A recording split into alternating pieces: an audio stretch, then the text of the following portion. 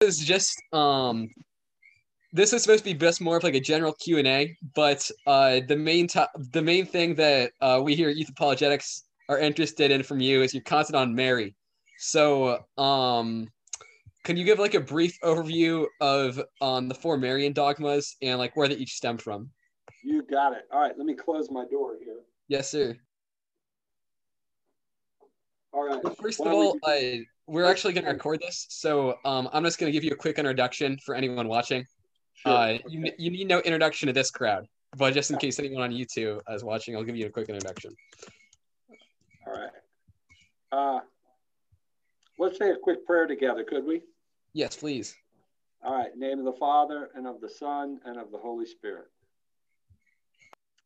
Heavenly Father, we thank you for the great gift of your daughter, the daughter of Zion. Lord Jesus, we thank you for the gift of your mother and our mother.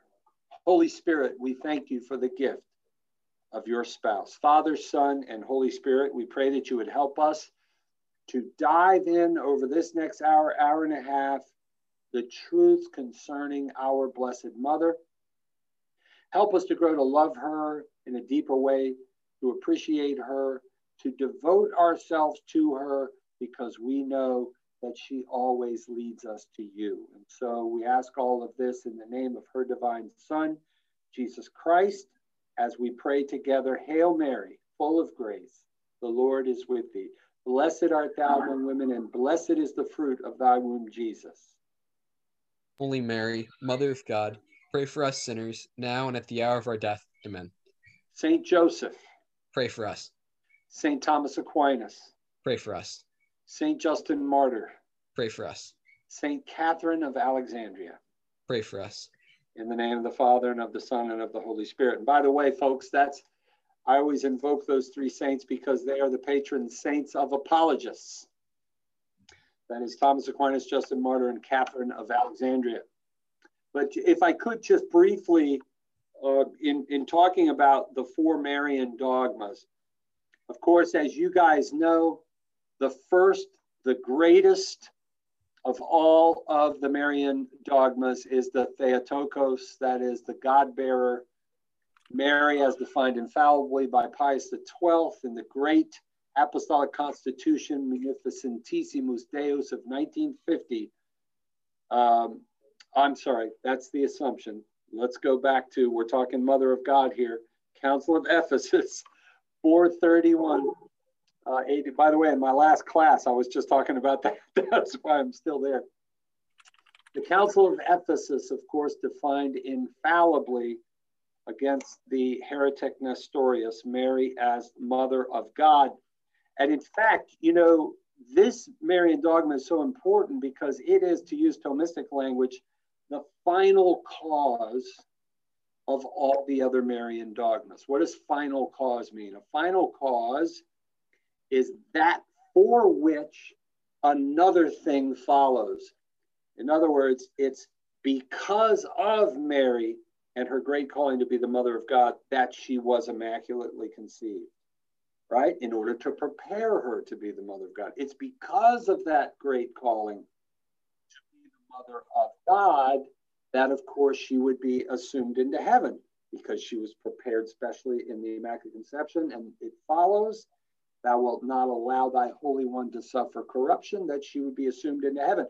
And in fact, it's because she's the Mother of God that she would be perpetual virgin, because she was prepared by God to be the spouse of the Holy Spirit, to become the Mother of God, hence perpetual virginity, because it's absolutely absurd to think, as St. Jerome famously said, how dare you, Helvidius, ever even imagine that Joseph could touch Mary, the temple of God, the Ark of the Covenant, and such. And so that's what we mean by the Mother of God being the final cause of all other Marian dignities.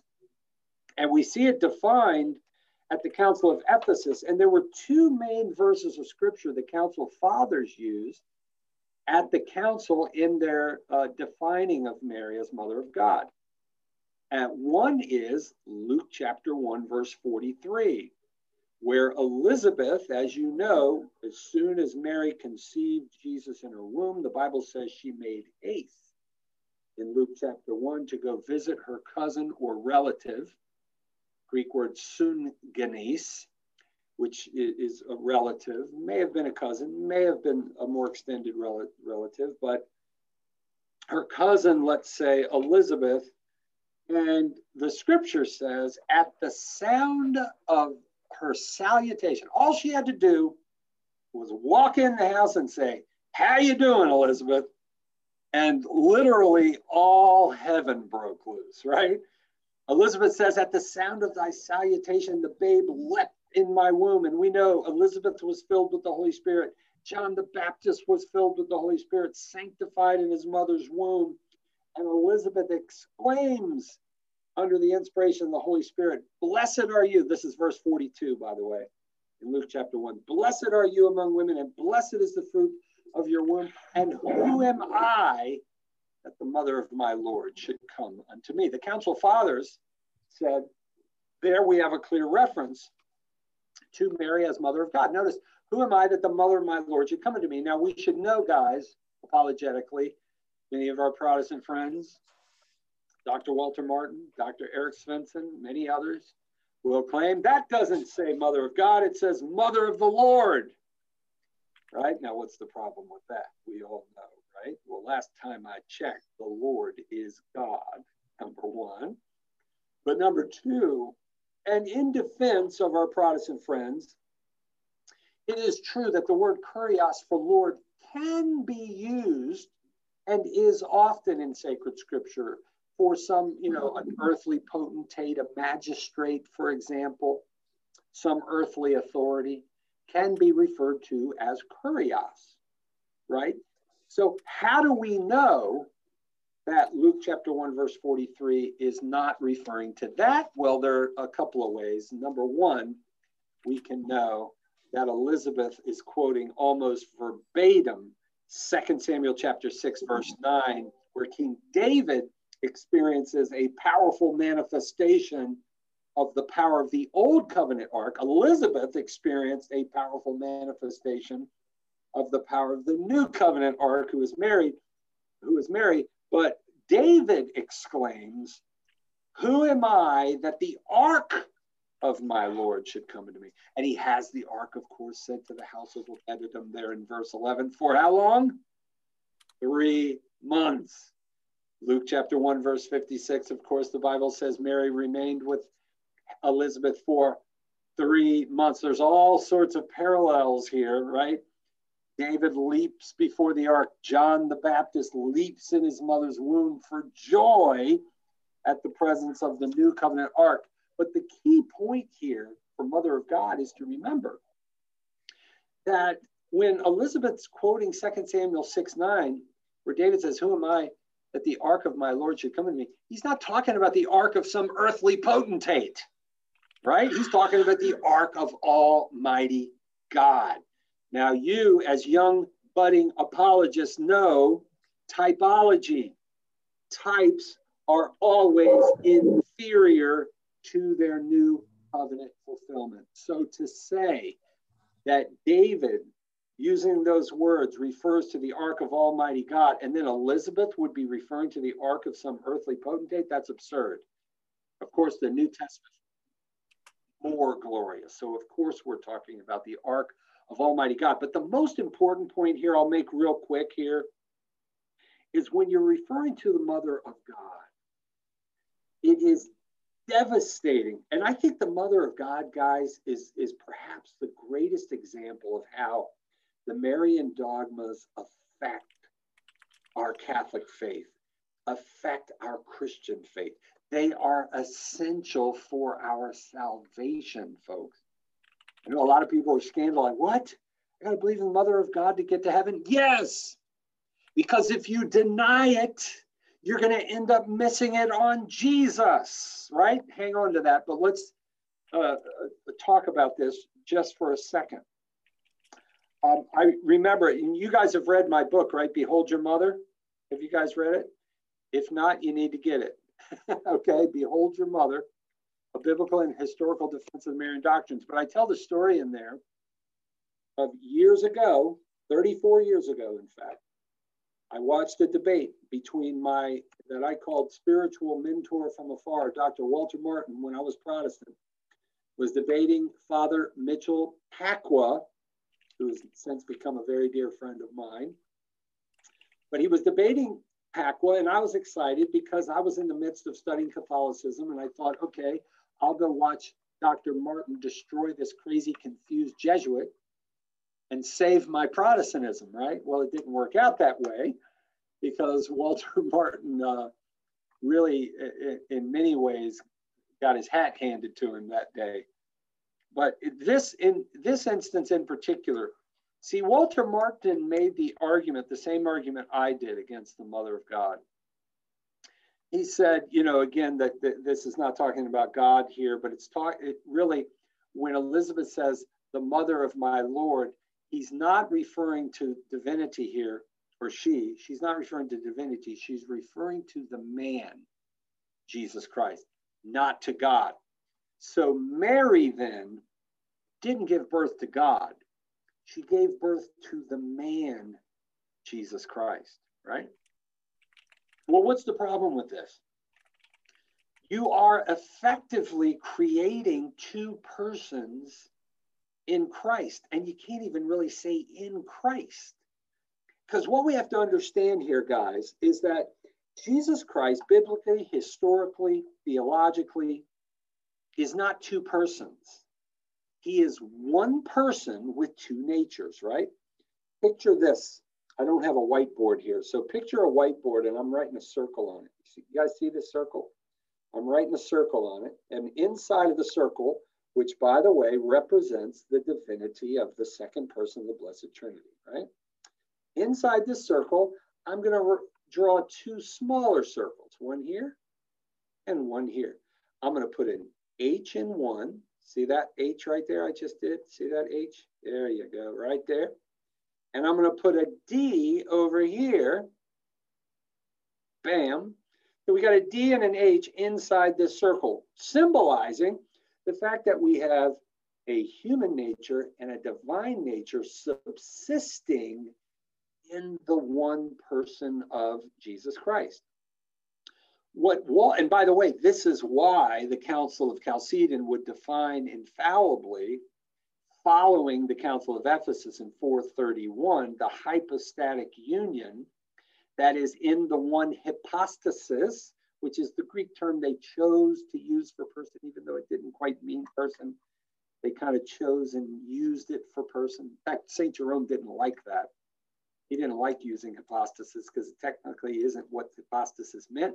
But the church often does that. The church has to baptize words sometimes to describe the mysteries, right? Because language fails when it comes to the great mysteries of our faith. And so the church chose hypostasis for person, in Greek, Latin, persona.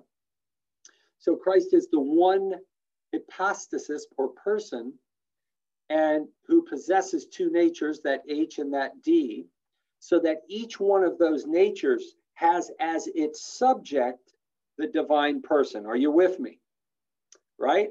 So the second person of the Blessed Trinity now experiences things like learning to walk, learning to talk, experiencing pain, all of that. God never experienced that before, but guess what? He did.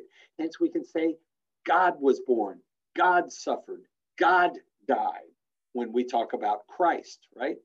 That's the hypostatic union. And it's crucial because in order to be the Savior, I can't emphasize this enough, guys. In order to be the Savior, Jesus, according to the revelation we've been given, had to be both God, or no, the H is over here, man and God. Why?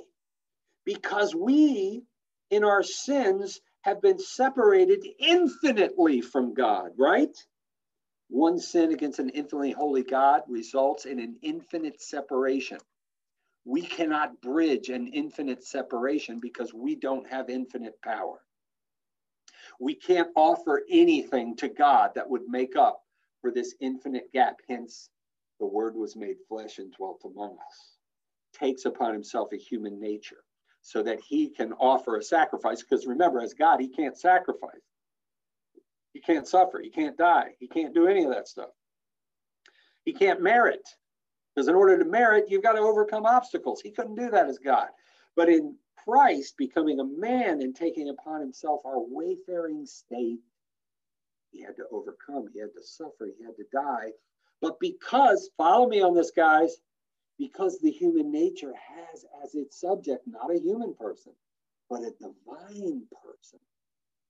Human nature and human sacrifice receives an infinite dignity. Hence, he could offer an infinitely dignified sacrifice that could take away the sins of the world. And he also had to be man because he couldn't offer a sacrifice unless he was man. Plus, a third reason, it was fitting for man to sacrifice for the sins of man. But here's the problem. What Dr. Walter Martin did is he effectively, and mind you, in the process of denying Mary's the mother of God, young people, I hope you're catching this. In the process of denying Mary's the mother of God, let's put our circle back up here, right? What he ended up doing is he took that H out of the circle and he put it way over here somewhere, right? So what did he just do? He removed the human nature from the divine person and puts it over here. And you know what you have? You have a dude. That's what we would say in California. You have a dude who has no power to save anybody, right? Because as a human person, even a perfect human person does not have the power to save anybody. So you see, my friends, in denying Mary as the mother of God, Dr. Walter Martin ended up losing Jesus. He lost who Jesus was. And even worse, in his book, Kingdom of the Cults, I think it's on page 103, as I recall, in the 1977 edition that I had, he then in the next breath says, see, the Catholics got it all wrong. They teach that Jesus is the eternal Son. He's not the eternal Son. There's no such thing as an eternal Son, because he says sonship applies to humanity, not divinity. You're right, brother. I can see your eyebrows went up like this. That's right. He said sonship doesn't apply to divinity. It's only humanity.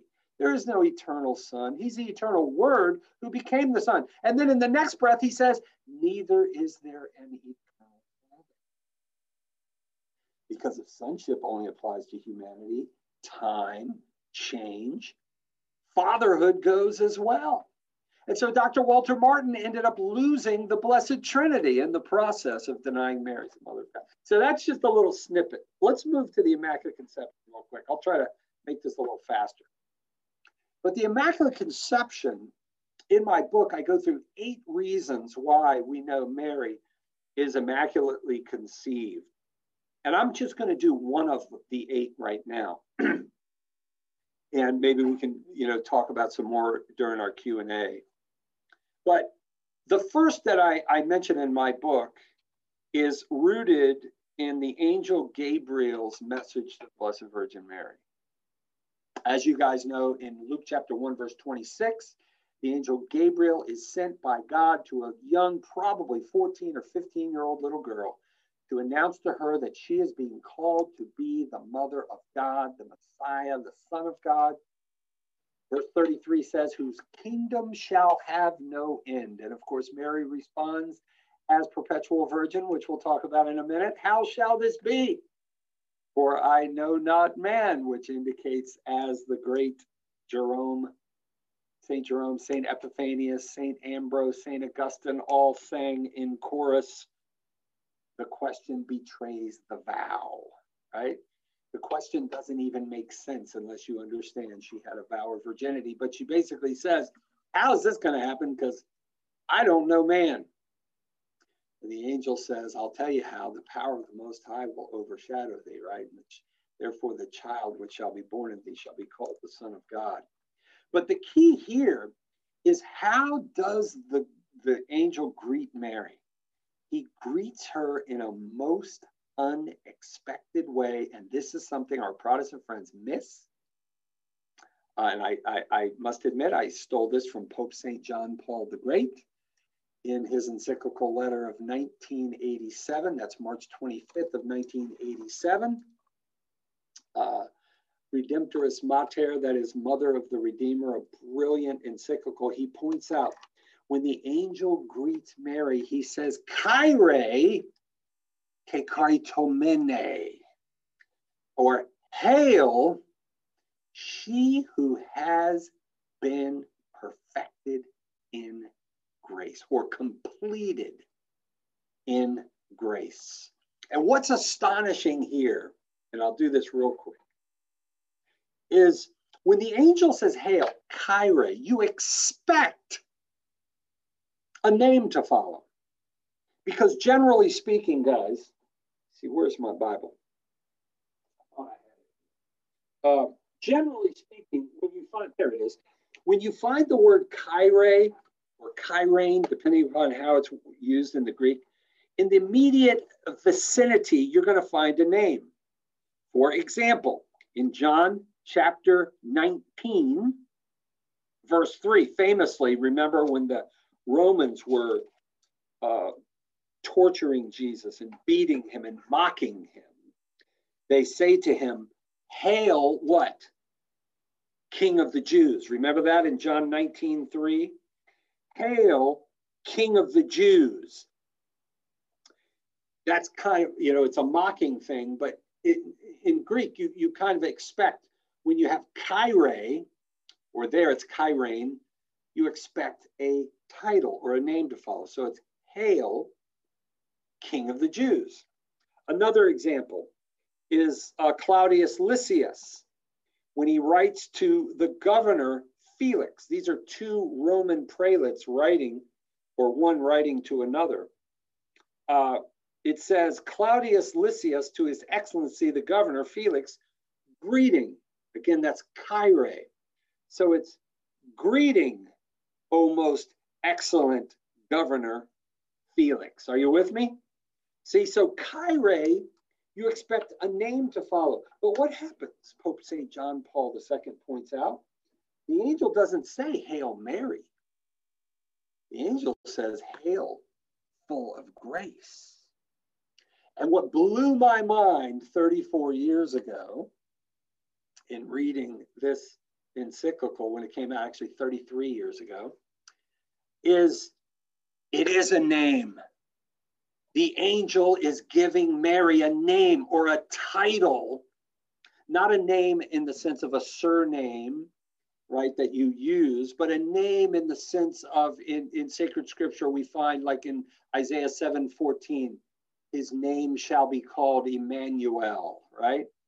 Referring to Jesus.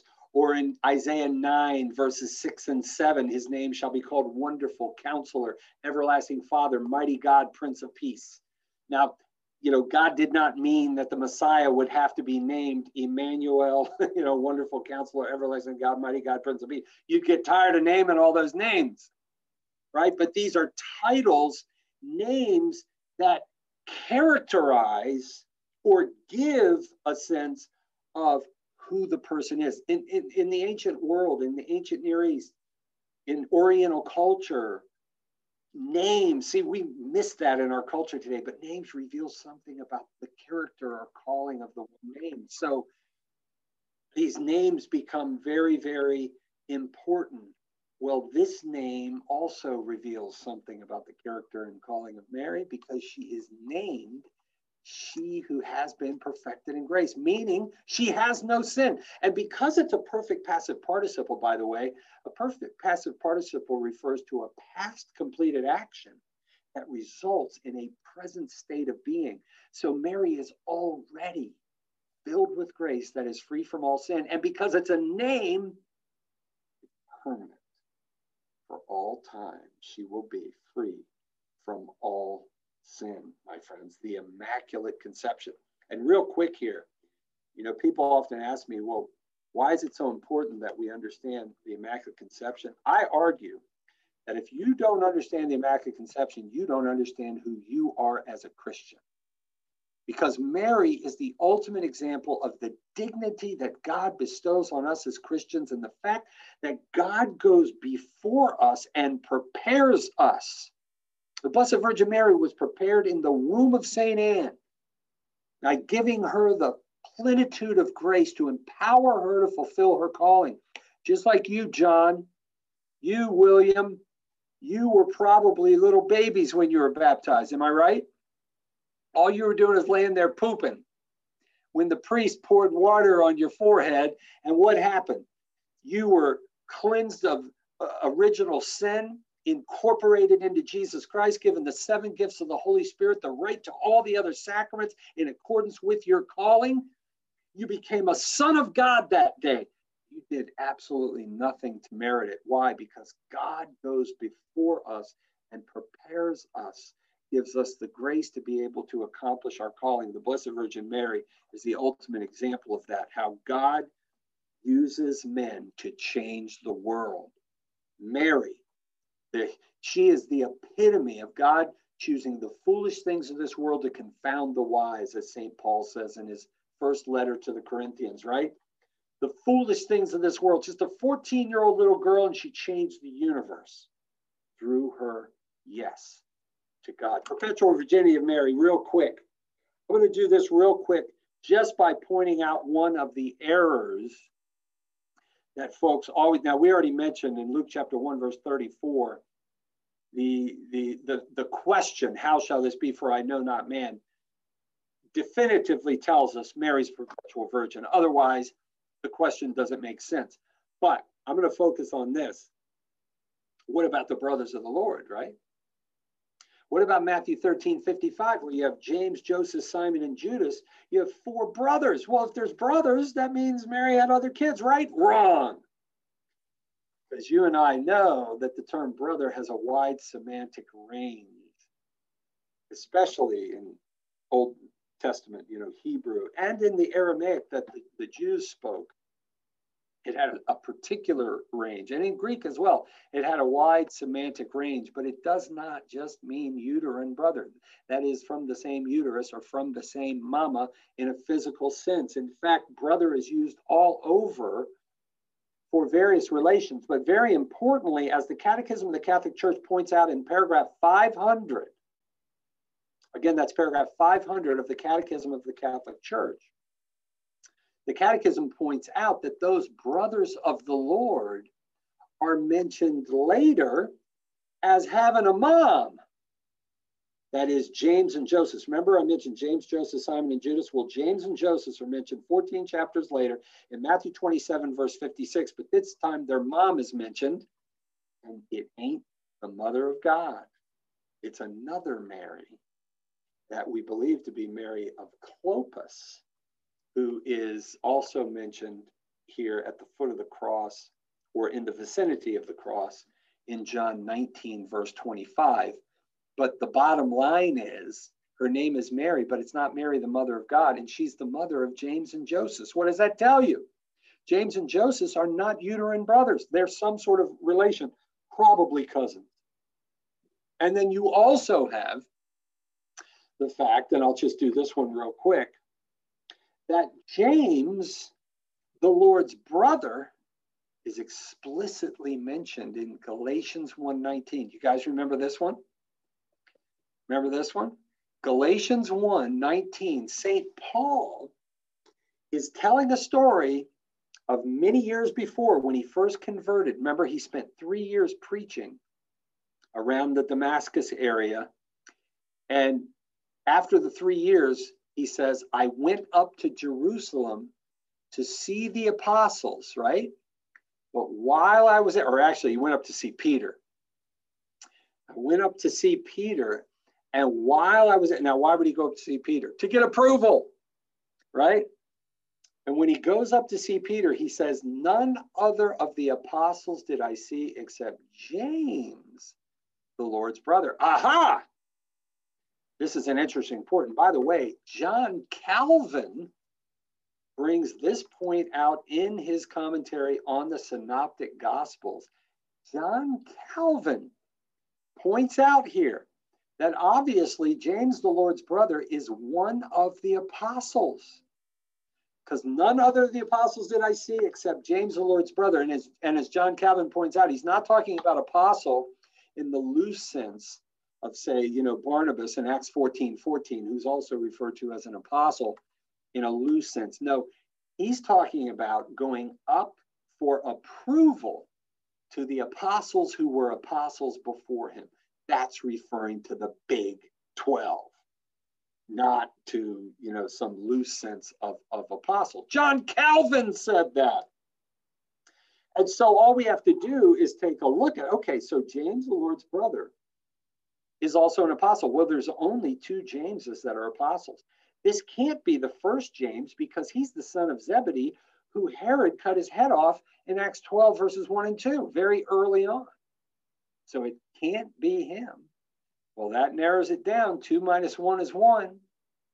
And who's the other one? James the Less, as he's called. Well, if you go to Luke chapter 6, verses 15 and 16, guess what? His dad is mentioned, but it ain't Joseph.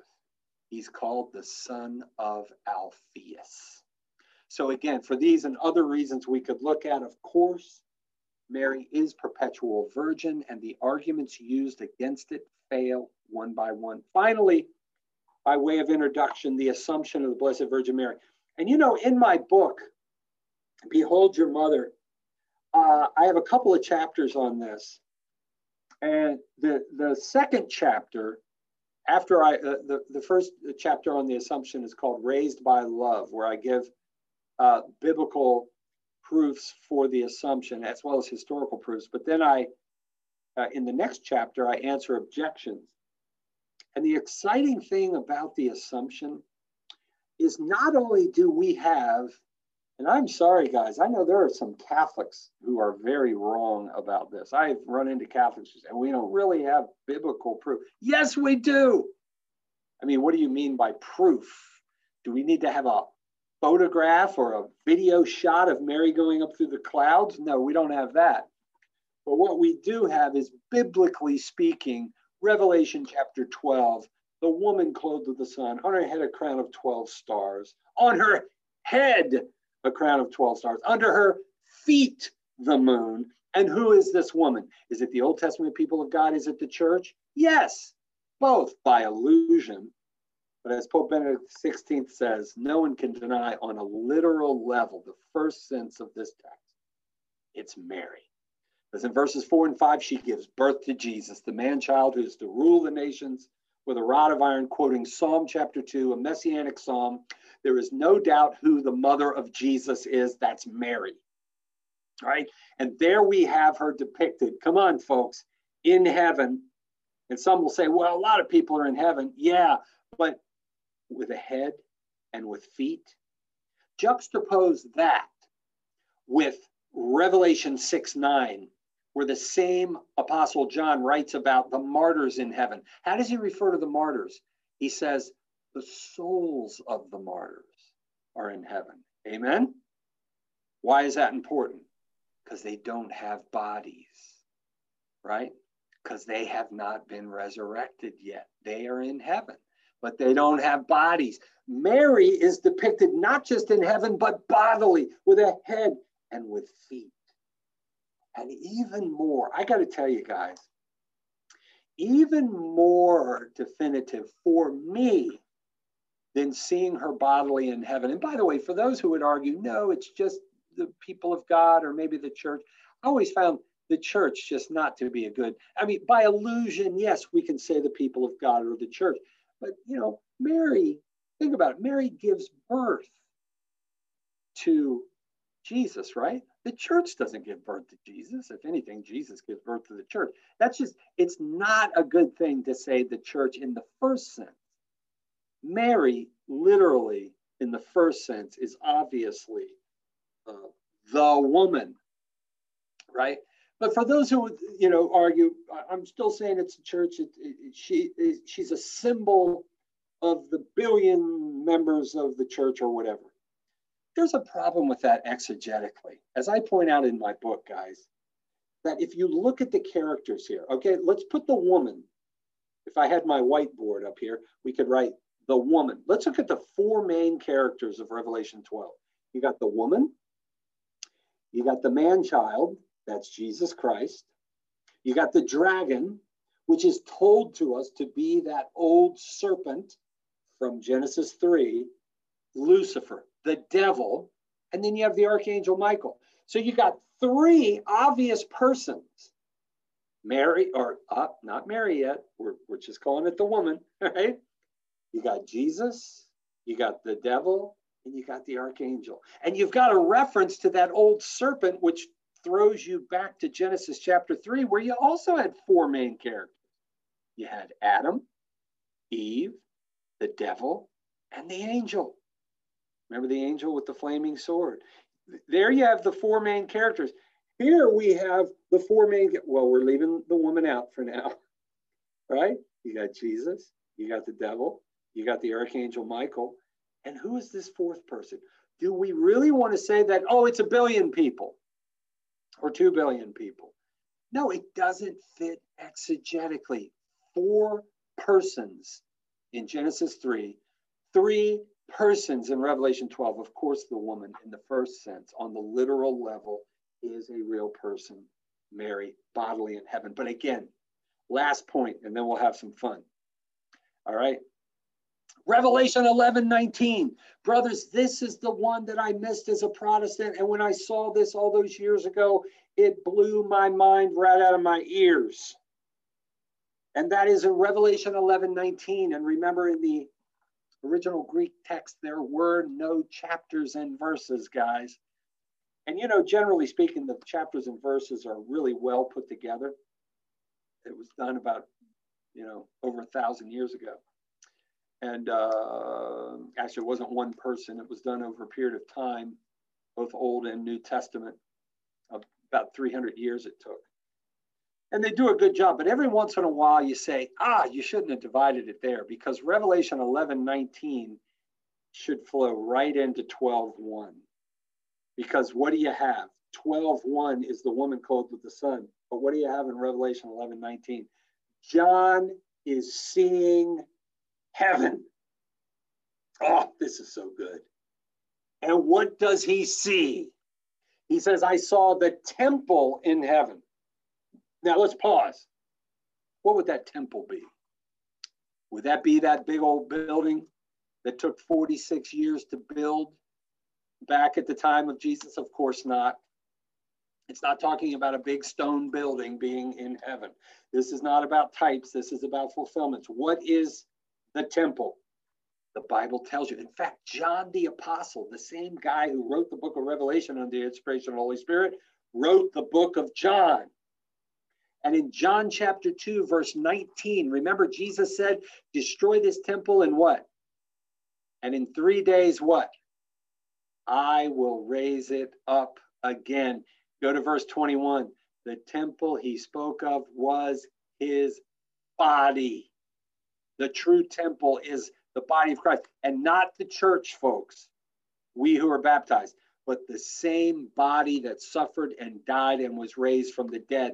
That's the new temple. In fact, if you go to Revelation 21, verse 22, in the book of Revelation, John says, he sees heaven, and he says, and I saw no temple. There was no temple, for the temple is Almighty God and the Lamb. The Lamb, which refers to the physical body of Jesus, is the physical temple. Almighty God is pure spirit. You can't see. It's the body of Christ. His physical body is the temple. All right. It says, and I saw the temple, and I saw in the temple the Ark of the Covenant, which we've already seen is the Blessed Virgin. That blew me away 33 years ago, guys. Why? Because Mary is revealed to be the Ark. When he sees the Ark, is he seeing that old box from Exodus 25 made out of acacia wood overlain with gold? Of course not. He's not seeing Old Testament types. He is seeing New Testament fulfillments. The New Testament fulfillment is Mary, and not just Mary, But like we see in Revelation 12:1, a head and feet, the ark represents Mary's body, the body that carried Jesus Christ, just as the old covenant ark carried the three types of Jesus Christ, according to Hebrews chapter 9, verse 4, Aaron's rod, which budded, which of course, symbol of the high priesthood. Jesus is our high priest, Hebrews 3:1. Sampling of the manna, the bread from heaven, which John 6 tells us, Jesus is the manna. And the 10 dabar, the 10 words, right? The 10 commandments. Dabar also means word. The 10 words written in stone. Well, who is the word made flesh but Jesus Christ? Mary carries the fulfillment of those three types. Mary is the true Ark of the Covenant, which means Mary is bodily in heaven. That's just a little synopsis, guys, of the four Marian dogmas. What's exciting about being Catholic is this stuff makes sense, don't you think?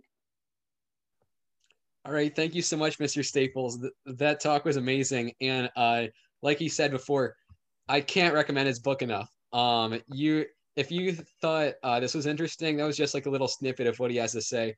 My personal favorite is Perpetual Virginity Argument, Parlam Bono. That's my personal favorite from your book. Awesome. So, yeah, it's amazing. It's truly amazing.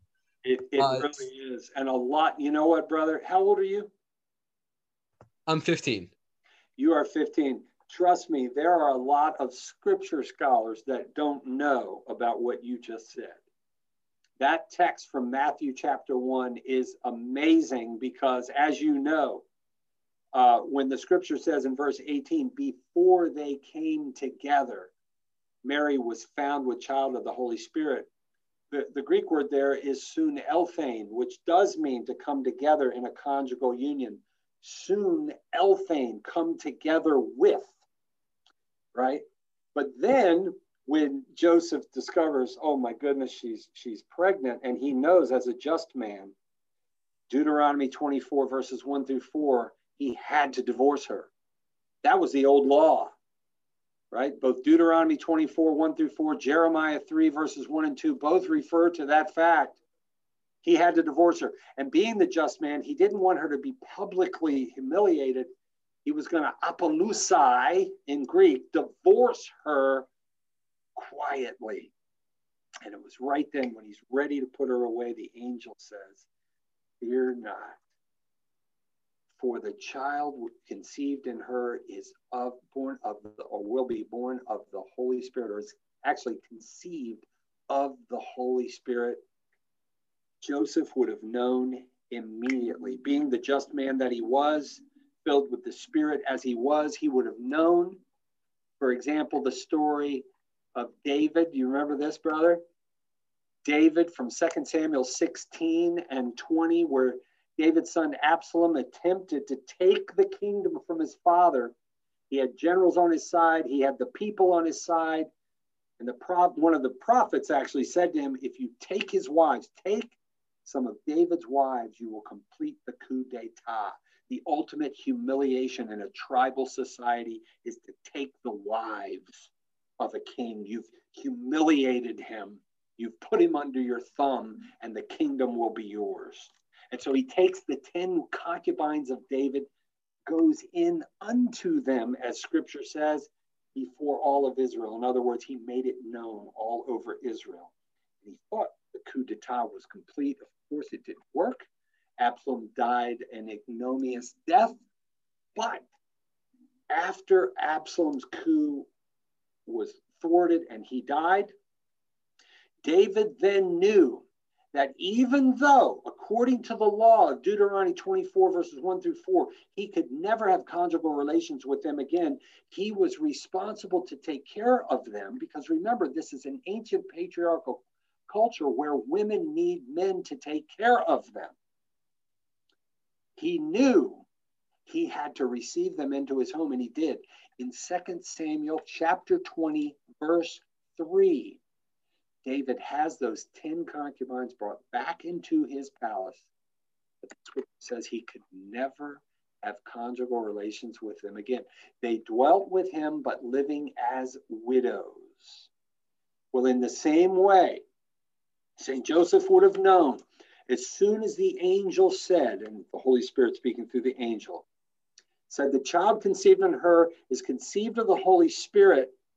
Fear not to, as you pointed out, paralambano, literally to receive alongside your wife, Mary, or literally to walk alongside. He would have known he must receive her. And by the way, it then says that he took Mary into his home, right? Or as their own in Greek. He took Mary into his home, but of course, he could never have conjugal relations with her because she is the spouse of the Holy Spirit. And by the way, this is one of the reasons why the fathers of the church were so incensed when the first Christians started to deny the perpetual virginity of Mary, like Helvidius in the 4th century that Jerome pounced upon, or Bonosus, who St. Ambrose pounced upon. It was, how dare you even posit the possibility? That's blasphemy. She is the temple of God. She's the Ark of the Covenant. Yeah, for sure. And one thing you mentioned real quick, because I do want to move into questions. I could talk to you about this for hours. But one thing you mentioned real quick is when it says Joseph took Mary to his house, I did a word search of that in the Greek and Bible Gateway. It's the word assemble. It's not the traditional word for marriage. It's the word assemble, and it was used in Acts when everyone assembles for like a church service. So it's a different word than the conjugal relations. Oh yes, and in the Greek text, it is so, it's folks who in the first century, in the early centuries, spoke Greek. It was like it would have been blaring to them, like, oh, of course, it jumps out at you. But unfortunately, in the English translations, you don't see it quite as well. Yeah, for sure. All right, with that, I'm not going to be the only one talking. Does anyone have any questions for Mr. Staples? One quick thing, though.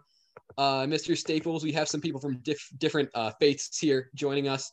Great. So if you are from a different faith, then be sure to just please be respectful. And and then we'll move on to questions. Sure. So with that, the first question I see is from Michael. So Michael, you can go ahead and unmute yourself.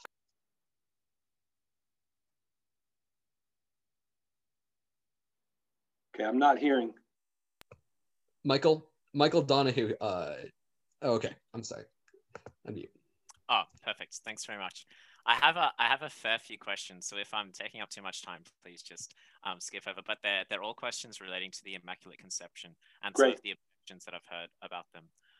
So the first one I'm sure you've heard before is essentially as it were, the infinite regress. Like if Catholics believe the Mother of God was purified before her birth, so that from her might be born the pure Christ, they're going to say, well, if the pure Christ could be born only if the Virgin might be born pure, then the same for Mary. It would be necessary that her mother, St. Anne, and then her mother's mother, and so on, all the way down to Adam, essentially, you'd need an entire chain of people who were pure from original sin. So what would be the response to that?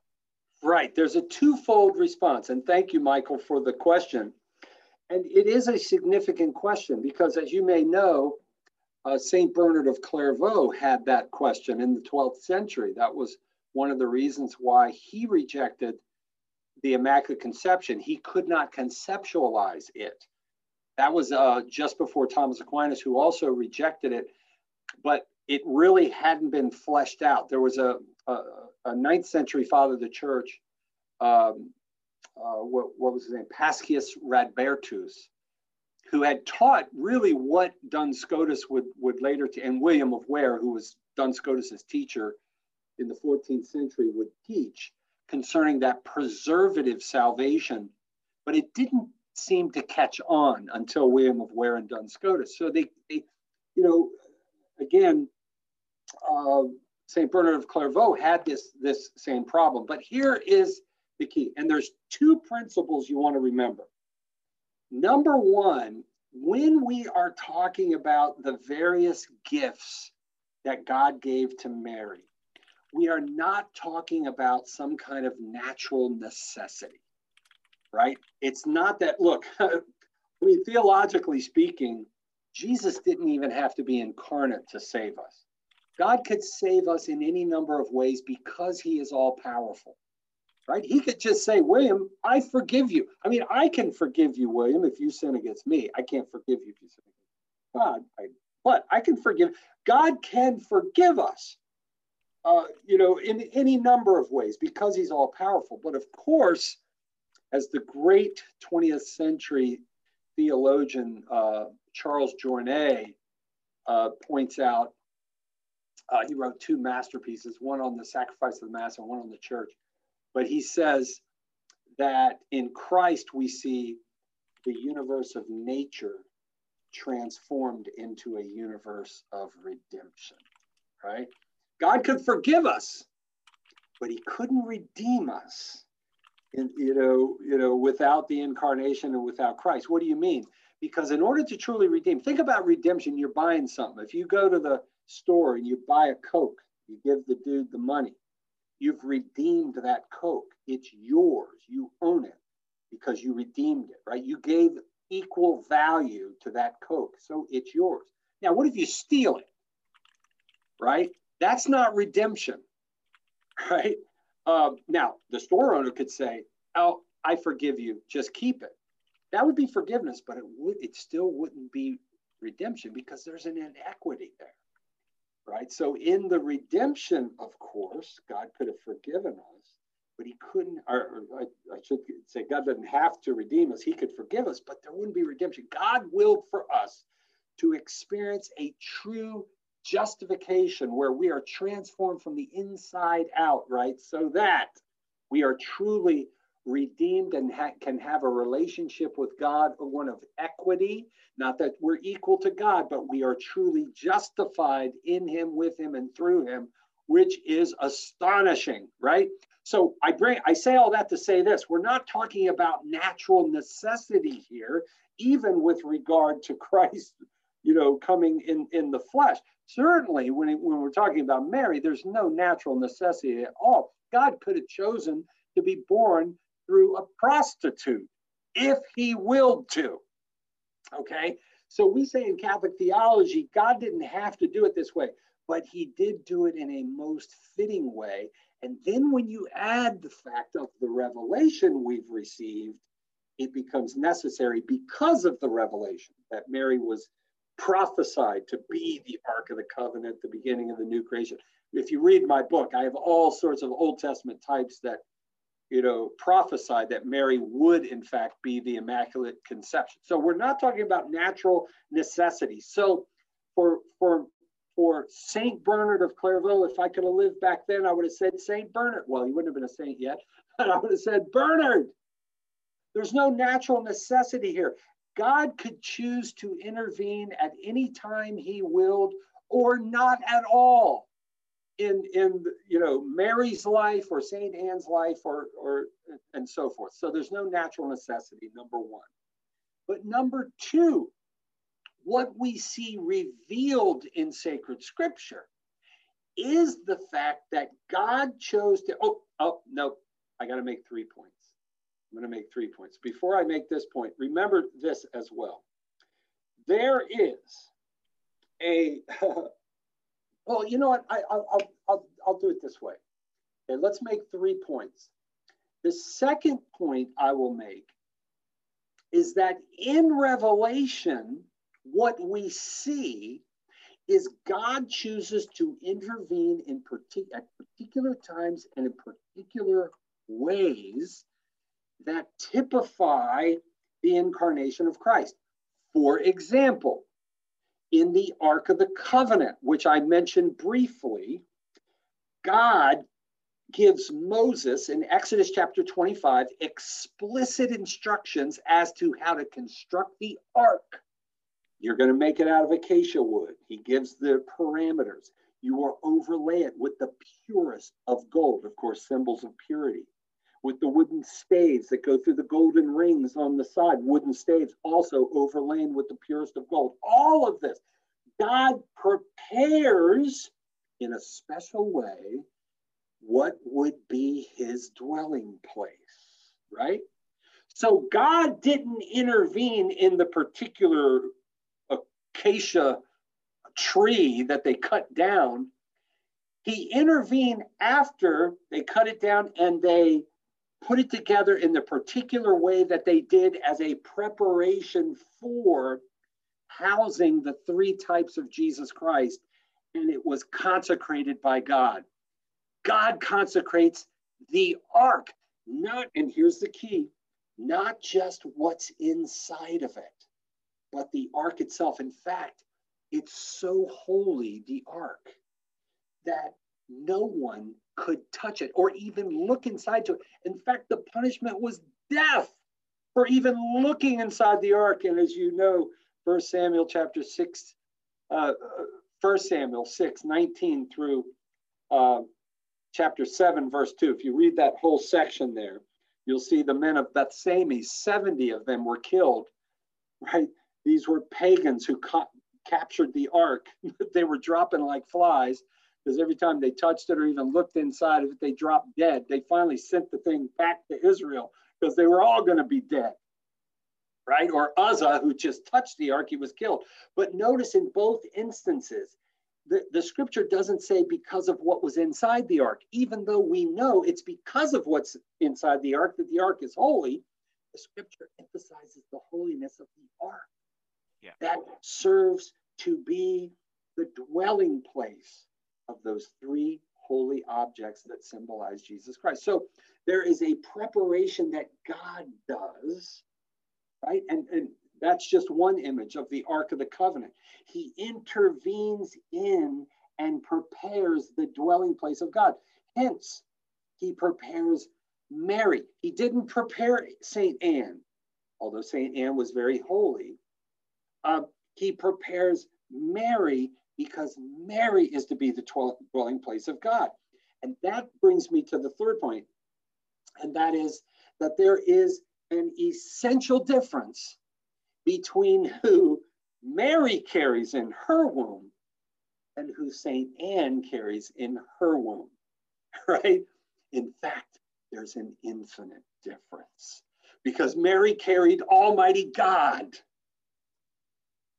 St. Anne carried a human person, a great human person, yes, but not Almighty God. Hence, Mary had to be prepared in a much more radical way to be that dwelling place for God. And I'll mention another, there's lots more we could look at here, but in the tradition, Mary is referred to as not just Ark of the Covenant, she's the new Eve, of course.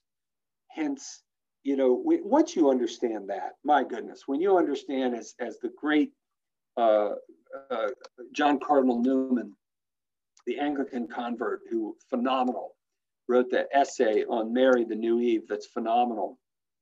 But when you understand Mary is referred to as woman, Jesus never calls her mother in all the Gospels. Sure, he called her mother, but it's not in Scripture, right?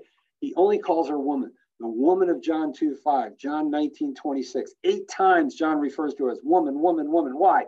She is the fulfillment of the prophetic woman, gune, from the Septuagint, of Genesis 3:15 and Jeremiah 31:22.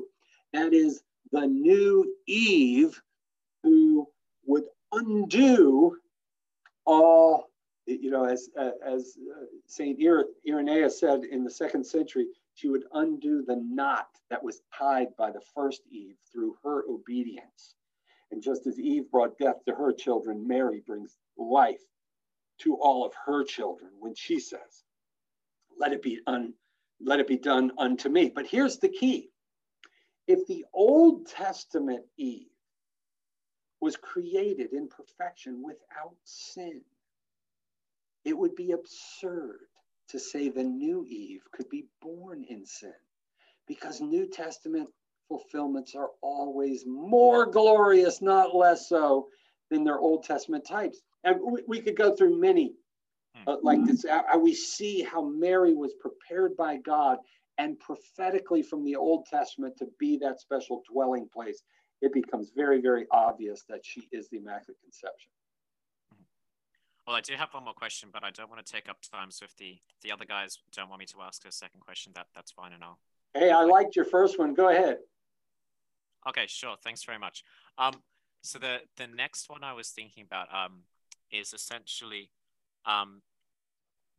In what way would it follow, given what happens to Mary, that God saves men apart from their will? In other words, predetermining certain ones before their birth to salvation. So would the response simply be to recognize that Mary was in the same boat as Eve? In other words, both had sanctifying grace from their first moment of existence. Or is there something here that God saved Mary aside from her will? Now, obviously, it doesn't sound correct. He literally asked her, like, are you going to have my son? She said, yes. Yeah, be it done to me according to thy word. But do we want to say that Mary could have said no to Gabriel, or do we sort of say that somehow she just, was always going to say yes? Because then that would sort of take away from her victory, because you'd sort of have the principle of no victory without an adversary, I suppose. Yes, well, this really is a matter of revelation, because God could have done it in any number of ways.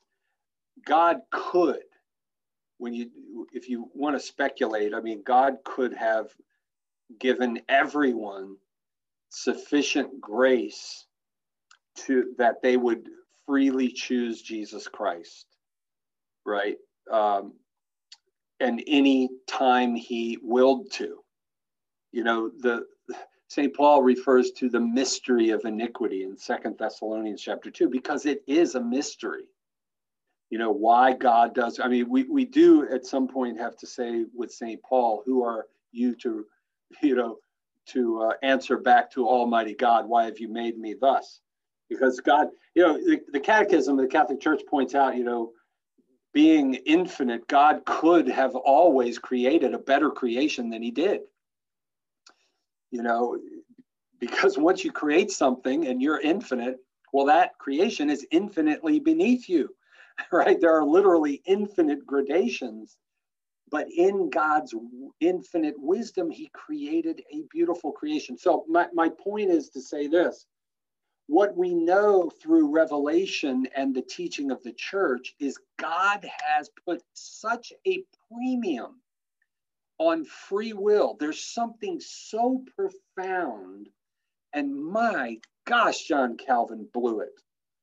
There's something so profound about free will that he gave the angels, the other rational creatures that we know of, that freedom as well. He created them in statu viae, in a state of journeying. And even though we believe that state would have only lasted an instant because they were pure spirits, they saw everything. They saw God's challenge to them, their trial and such. We could get into that, but that would take a while. And they chose. 1/3 of the angels chose against him. 2/3 of the angels chose for him. And God, of course, gave them the grace to where they could have every one of those angels could have chosen God, but they chose themselves instead. They rejected God's plan. Well, the Blessed Virgin Mary and all of us as human beings are no different. Now, God goes before in the case of the Blessed Virgin Mary, just like as I think I mentioned to you guys earlier, those of you that were baptized as little babies, God gave you grace before. He didn't need your okay to bring you into a relationship with Jesus Christ any more than he needed the Old Testament people of God's permission to bring them into a covenant relationship with him through circumcision. God can do that because he is God. However, God chooses in the covenant, though he prepares us, he gives us the grace through baptism. He prepared Mary for her calling through the Immaculate Conception. There is a choice. And in the case of the Blessed Virgin Mary, yes, she could have chosen, because she's not God. She was not only in a wayward state, but she did not have the beatific vision.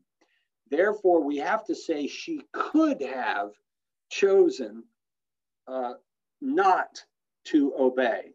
She could have, in theory. But of course, in the predestined plan of God, God knew that she would not. Hence, we have the revelation of the fact that Mary would not. But we have to say she could have. There's the distinction between Mary and Jesus. Jesus could not sin. It would be impossible for Jesus to sin because of the hypostatic union, because the human nature is joined to the divine nature in the hypostatic union. It's impossible for him to sin, because in order for him to sin, God would have to sin. And that's impossible. It's a substantial union. you know, in the hypostatic union. But Mary does not have that. So we say could, but in God's predestined plan, of course, she didn't. Does that get at your question? Yeah, no, it does. I suppose the final last note's a short question, which is why I'm comfortable asking, because again, I don't really want to take up too much time. But okay. When it comes to Eastern Orthodox, obviously they differ from us in that they would hold to Mary's sinlessness, but not from conception, right? So they would deny the Immaculate Conception. So I was wondering, I've heard, now I might be wrong, that some Eastern Orthodox theologians do accept the Immaculate Conception. Yes. Is it permissible for them to hold that or not? And then finally, are there any non-Latin fathers who specifically teach sinlessness that isn't merely personal sin, but also original sin from conception that I could look into? Oh, sure. Yeah, check out my book, because I give you a number of them. St. Ephrem, but you have to remember when, you know, St. Ephrem and many of the fathers referred to Mary as Panhagia, all holy. St. Ephrem in his Nisibene hymns, number 27, in fact, as I recall, I'm pretty sure it's number 27. These are ancient Syrian hymns that were sang in the liturgy. He places Mary, and so almost blasphemous, he places Mary and Jesus on a par, but he's not referring to, obviously, their essential, you know, dignity or their essence, but he is referring to sinlessness, how they both do not have any stain whatsoever. That's what you find among the Eastern fathers. They will often refer to her like St. Ephrem does. Check out my book, because I have a number of examples like that refer to her as all holy. There's the great homily. If you've not read, I argue the two greatest homilies ever preached on the Blessed Virgin Mary. The first and greatest was preached by Saint Cyril of Alexandria, of course, an Eastern father, on the floor of the Council of Ephesus, where, I mean, it's beyond glorious how he proclaims her as free from all sin, as well as a whole lot of other things, the cause of our salvation and so forth. And Saint Bernard of Clairvaux also, of course, he's not an Eastern father, he's a doctor, but Western. But Saint Bernard of Clairvaux, who also denied the Immaculate Conception. It's funny when you say, you know, like some of these Eastern fathers and such who would probably have denied the Immaculate Conception, it wasn't even their vocabulary early on, taught Mary's freedom of all sin, from all sin, all holy, and that sort of thing. But Bernard of Clairvaux is another example of that, because if you read his homily from in the 12th century called In Praise of the Blessed Virgin Mary, he does everything but call her sinless. So, you know, for Bernard, as well as Thomas Aquinas, and of course St. Albert the Great, Thomas's teacher, who all denied the Immaculate Conception, they all also taught that Jesus was, or Mary was perfectly purged of all sin and the fomes peccati, the tendency to sin, while she was in the womb. See, the difference between East and West, and to this day, I talk with Eastern, I have a friend who, in fact, I have his book right over here, Father Lawrence Kleinwerk. Have you heard of him? Father Lawrence, what's that? I'm afraid not, no. Yeah, well, he's probably the best Eastern Orthodox apologist I've ever read. He's excellent. Timothy Ware is good. He's now Bishop Callistus, actually. But Father Kleinwerk is better. Of course, it's flawed. Of course, he's not Catholic, but it's really fascinating when you see that these Eastern fathers and some of the Orthodox today, they reject the Immaculate Conception not because they don't believe it. It's because, well, it was defined after the split, so I'm not accepting it. But when you sit down and talk with them, they basically believe it. Now, you also have, though, those who are hung up the same way Bernard was, the same way Thomas was, They do not accept, even though they'll conceptually say, okay, I get what you guys are saying, I'm just not buying it. The idea of preservative salvation. That's what obviously Thomas and Albert and Bernard, they didn't understand that concept. Because if you look, for example, at the Summa, and this is the problem East and West. Conceptually, Thomas in the Summa Theologica, he puts it best. He says there's only two possibilities. And by the way, I wrote a paper on this when I was in the seminary.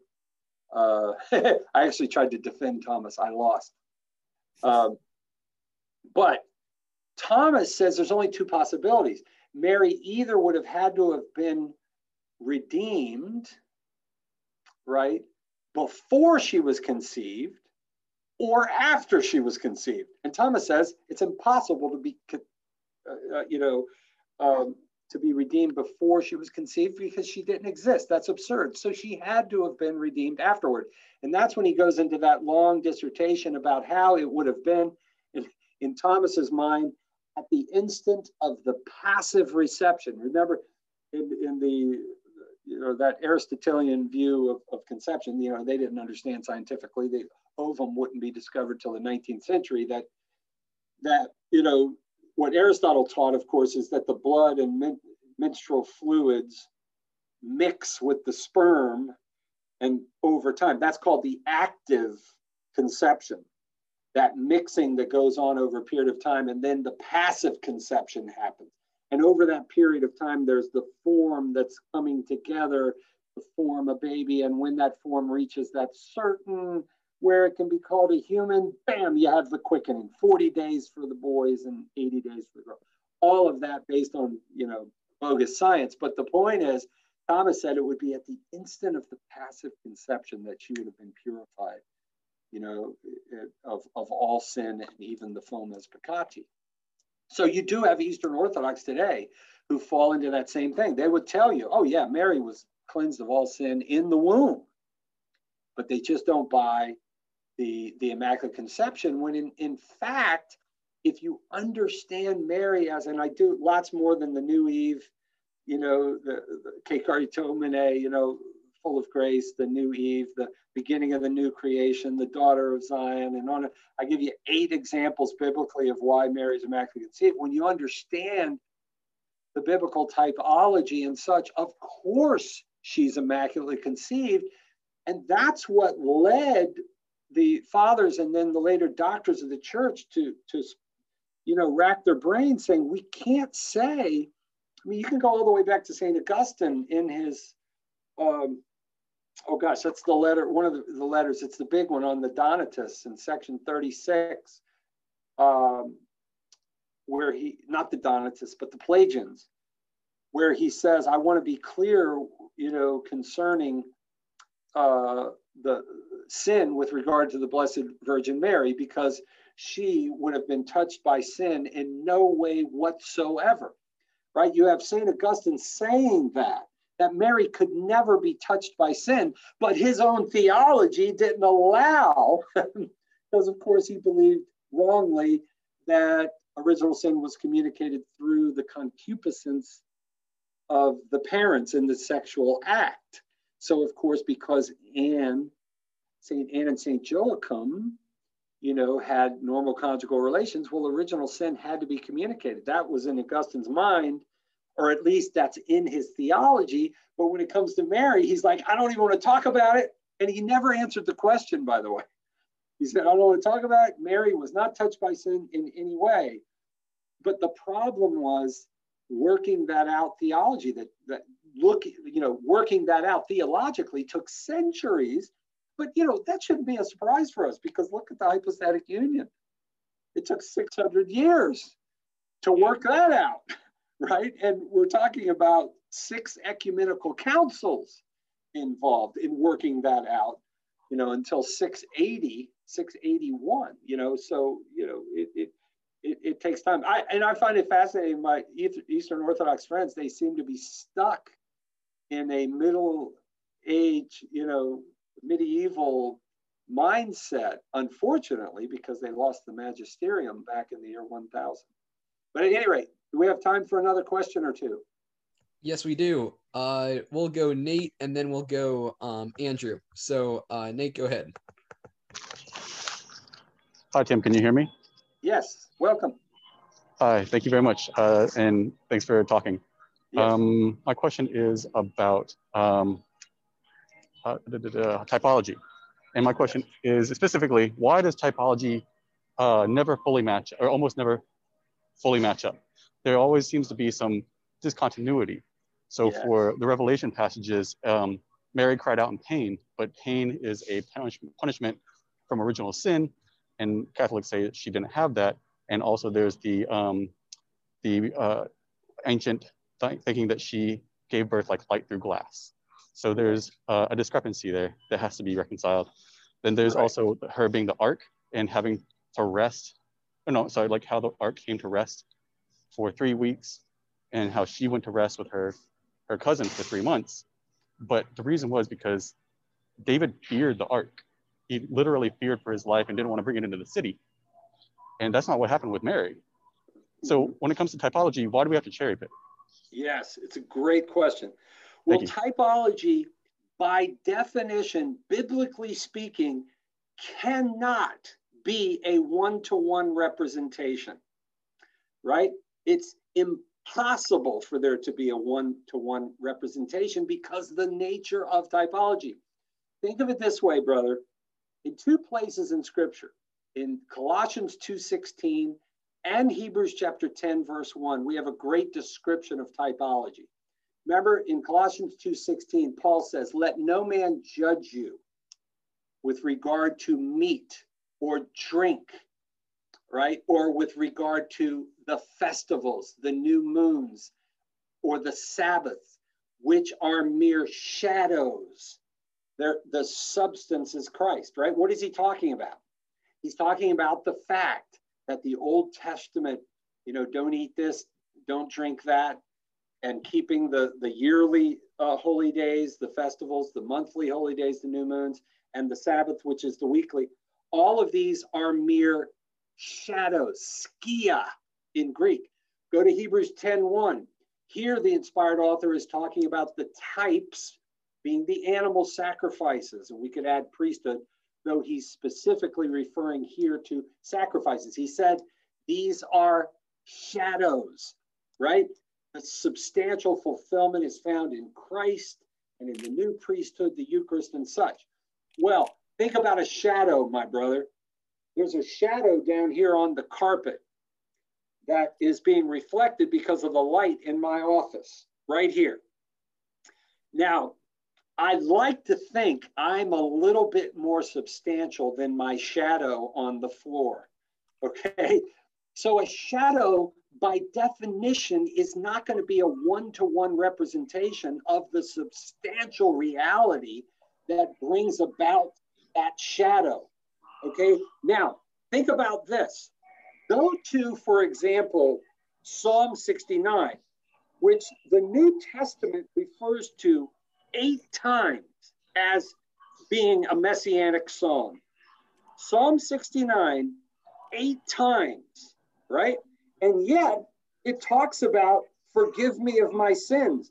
Right in the same breath of King David, who we believe actually wrote this. It's a prayer for deliverance from persecution. And it's quoted, like I said, 8 times in the New Testament as a type of Jesus, but right in the middle of it, it also says, forgive me of my sins. So does that mean Jesus had to sin? No. What it means is the fulfillments are always more glorious than the type, and there can never be a one-to-one fulfillment. Does that help at all? Well, it's just that the more substantial one of Revelation is where Mary did scream out in pain. So okay, if you're let me answer that. If you're saying that if you're saying that that's the more substantial thing, then why don't we refer to that when it comes to Mary having original sin? Right. Okay. Well, the reason is, and by the way, I have to say, there is no Christian on this planet who has ever held that the pains of Revelation 12 refer to the head of Jesus passing through a birth canal. No one holds to that. No Protestant, no Orthodox, no one. everybody holds to. Now, as Protestants, they believe that this is either the Old Testament people of God or the New Testament people of God, and it's not Mary. Hence, the labor pangs are not literal pains, right? Well, we as Catholics believe the same. These labor pangs are not the pangs of a head passing through a birth canal. No, they are much more substantial than that, my friend. We are talking about the prophecy right from the beginning. Mary knew, and Joseph as well, being the just man that he was, filled with the Spirit as well as the Blessed Mother, they would have known that, with being the mother of the Messiah was going to suffer greatly. Psalm 22, Isaiah 53, Wisdom chapter 2. We have profound text. But not only do we know that, but we have an angel, and then we have the prophet Simeon telling Mary a sort. And what's fascinating here is if you go to Luke chapter 2, verses 34 and 35, Simeon says, "Behold, this child is set for the fall and rising in of many of Israel, and to be a sign of contradiction which was spoken against. And that was days after her will birth. Pierce your soul." That was days after she gave birth. That wasn't when she gave birth. Soul, suke, meaning she would suffer. And notice, this is set in the context of the cross, where Jesus would suffer physically on the cross, but Mary would suffer spiritually. Her lot was not to go to, she was not called to be a red martyr, but she was called to be a white martyr. And so we know already from the Gospels and from the prophetic texts that Mary's suffering would be spiritual. But of course, my friend, spiritual suffering is much more substantive than physical suffering. I mean, we know biologically a body will shut down. You can only suffer so much as a human being, and your body will literally shut down. Your nerves don't react any longer. They go numb. But a heart that loves can never go numb. Mary was called to a more profound, more substantial suffering. And again, we know that from the Gospels. So I would disagree with you that somehow labor pangs, physical, would be more substantial.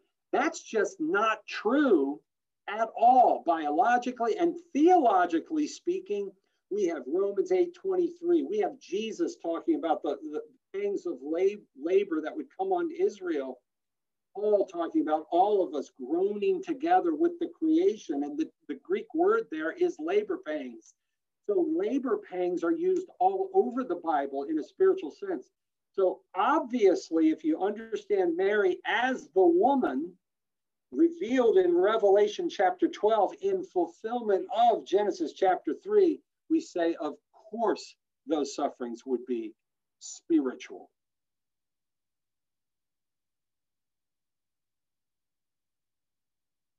Are we still there? Yes. Yes. All right. Thank you so much for that. Let's do one more question. So, Andrew, you can go ahead and unmute.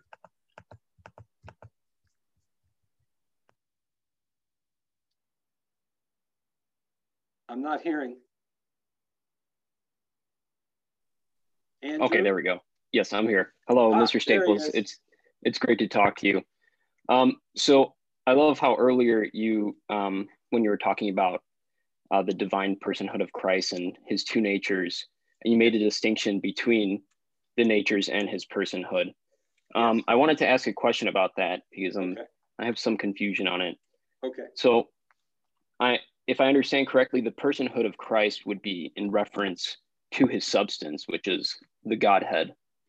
Mm-hmm. And then his natures would be in reference to something else. But I was wondering if you could explain to a dummy like me, how would you differentiate between explaining the divine substance and divine natures, divine nature of Christ? Yes. Okay. Understand that whenever we're talking about distinctions in God, whenever we're talking about distinctions within the divine substance or within the divine essence, these are are rational distinctions for our sake. There is no distinction in God between, well, we could say there's no, like, let's put it this way in a simple way. Think of the 14 attributes of God, right? Wisdom, power, unity, on and on and on, right? These are real distinctions, but they're distinctions that we make. St. Paul uses the language, I speak as a man, right? When he's talking about the mysteries of God, because we have to.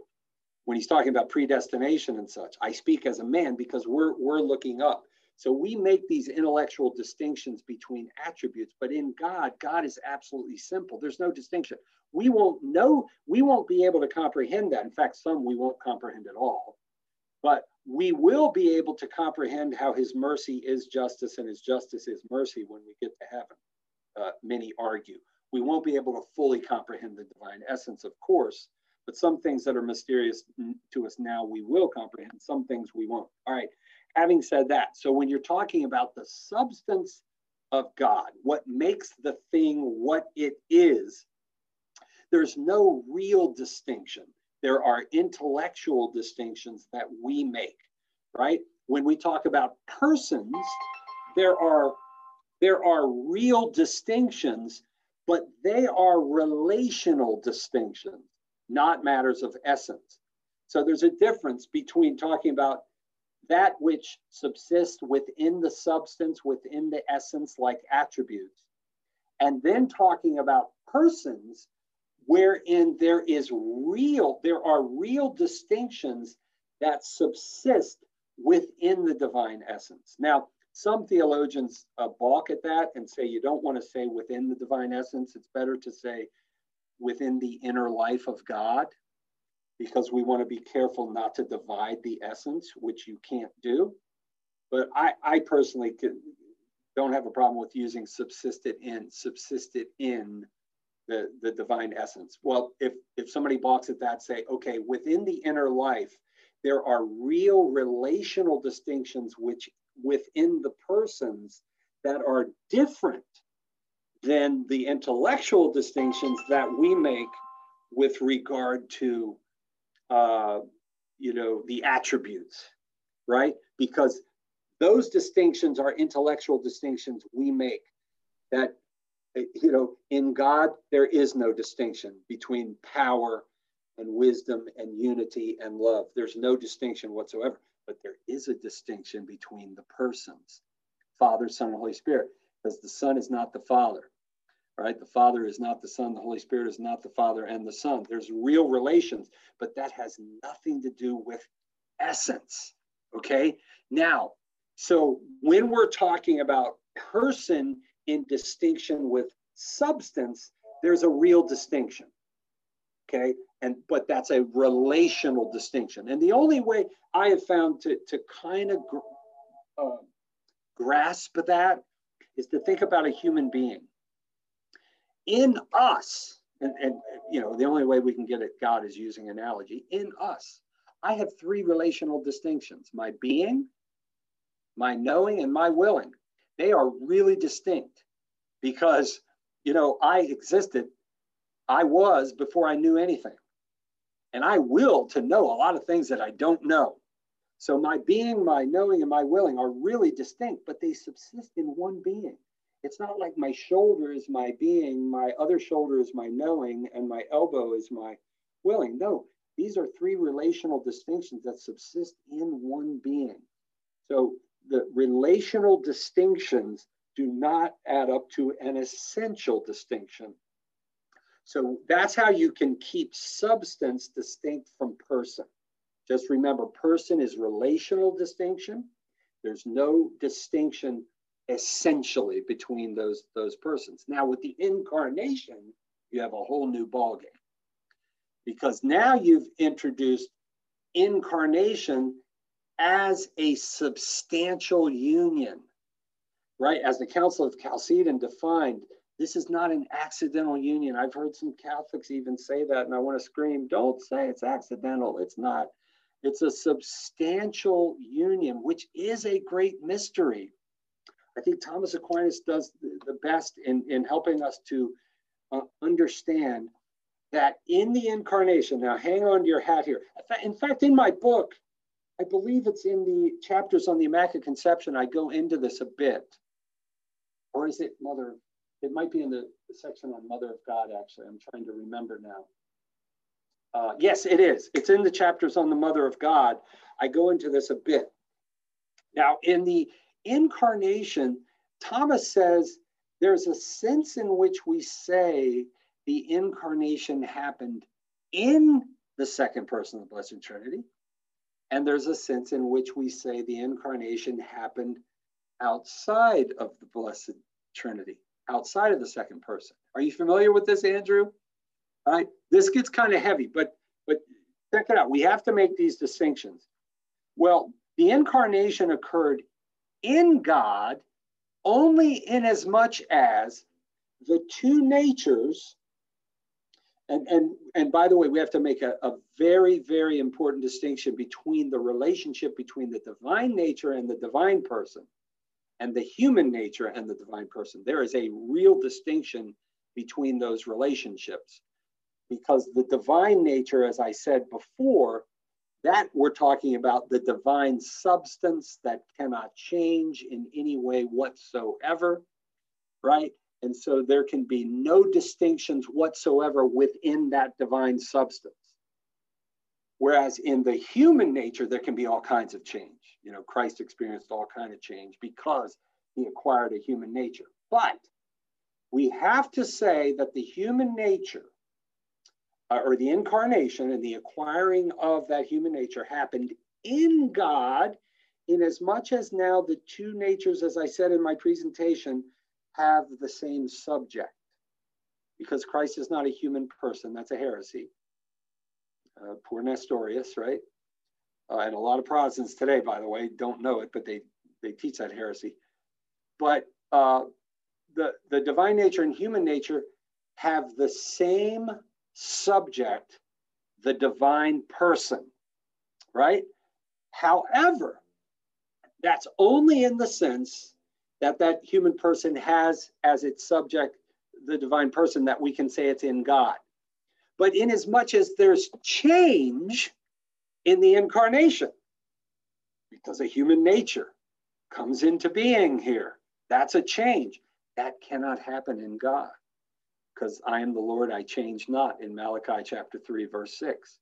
So there's a sense in which the incarnation, in as much as there's change, that happens outside of God. But in as much as the human nature acquires a divine substance, or a divine subject in the divine person, that happens in God. All of these distinctions are important to make in our Christology because they have lots of ramifications. But was there something else in particular that you had in mind that I didn't touch on? No, that was perfect. I think just to clarify, one could see the natures as just taking a different perspective on the same reality, right? Yes, what true, but we also have to acknowledge the real distinctions. That's why I made the distinction between the real distinctions, Father, Son, and Holy Spirit, and only the apparent distinctions of attributes, because we have a limited intellectual capacity. We can't comprehend how justice is mercy in God. And justice, wisdom, unity, power, all of the attributes have no distinction whatsoever in God, but they're intellectual distinction for our sakes. I speak as a man. Whereas the relations are real distinctions, like my being, knowing, and willing are real distinctions, but subsisting in that one essence.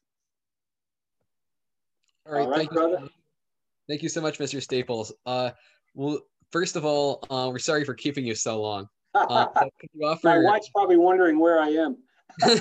Could you offer just like some closing thoughts about how to continue as like a group of youth and how to grow in our faith, and then closes in prayer? Yes, I would love to. You know, as an apologist, and I've been very blessed to be director of apologetics and evangelization here at Catholic Answers. I have I think, a tremendous responsibility in bringing the fullness of the gospel to the world, of course, to all who ask us. In fact, we bring it to some people who don't even ask us. Right? But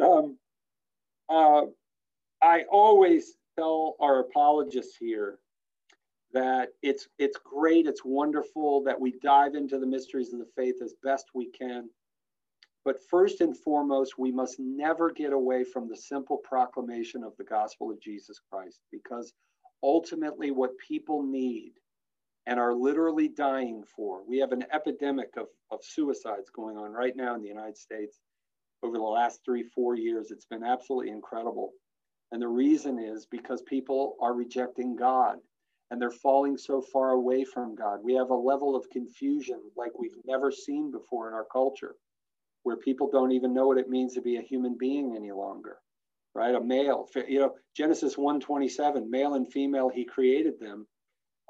People can't comprehend anymore with LGBTQRSTUV and whatever, right? And it's sad because people don't know who they are and they don't know who God is. And we always have to keep that focus, that really the message of the gospel is simple.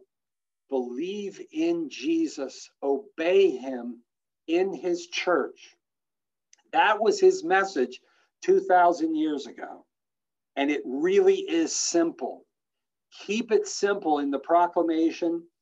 Bring people to Jesus and dive in, because we spend our lifetimes then getting to know Jesus better and better every day and diving into these great mysteries, man. And I know there are a lot of folks out there who need to comprehend the mysteries first before they become Catholic. And I get that. That's why we need to prepare ourselves intellectually to be able to help people intellectually. But I'm going to tell you something. Most people come to Jesus because they realize they're sinners and they need a savior. We can never forget that. Love people with the truth. Love them with the gospel. Lead them to Jesus. And man, we could change this nation and our world in one generation. All right. Thank you so much, Mr. Staples. Lead us close us in prayer now. All right. In the name of the Father, and of the Son, and of the Holy Spirit. Heavenly Father, we thank you so much for the gift of faith.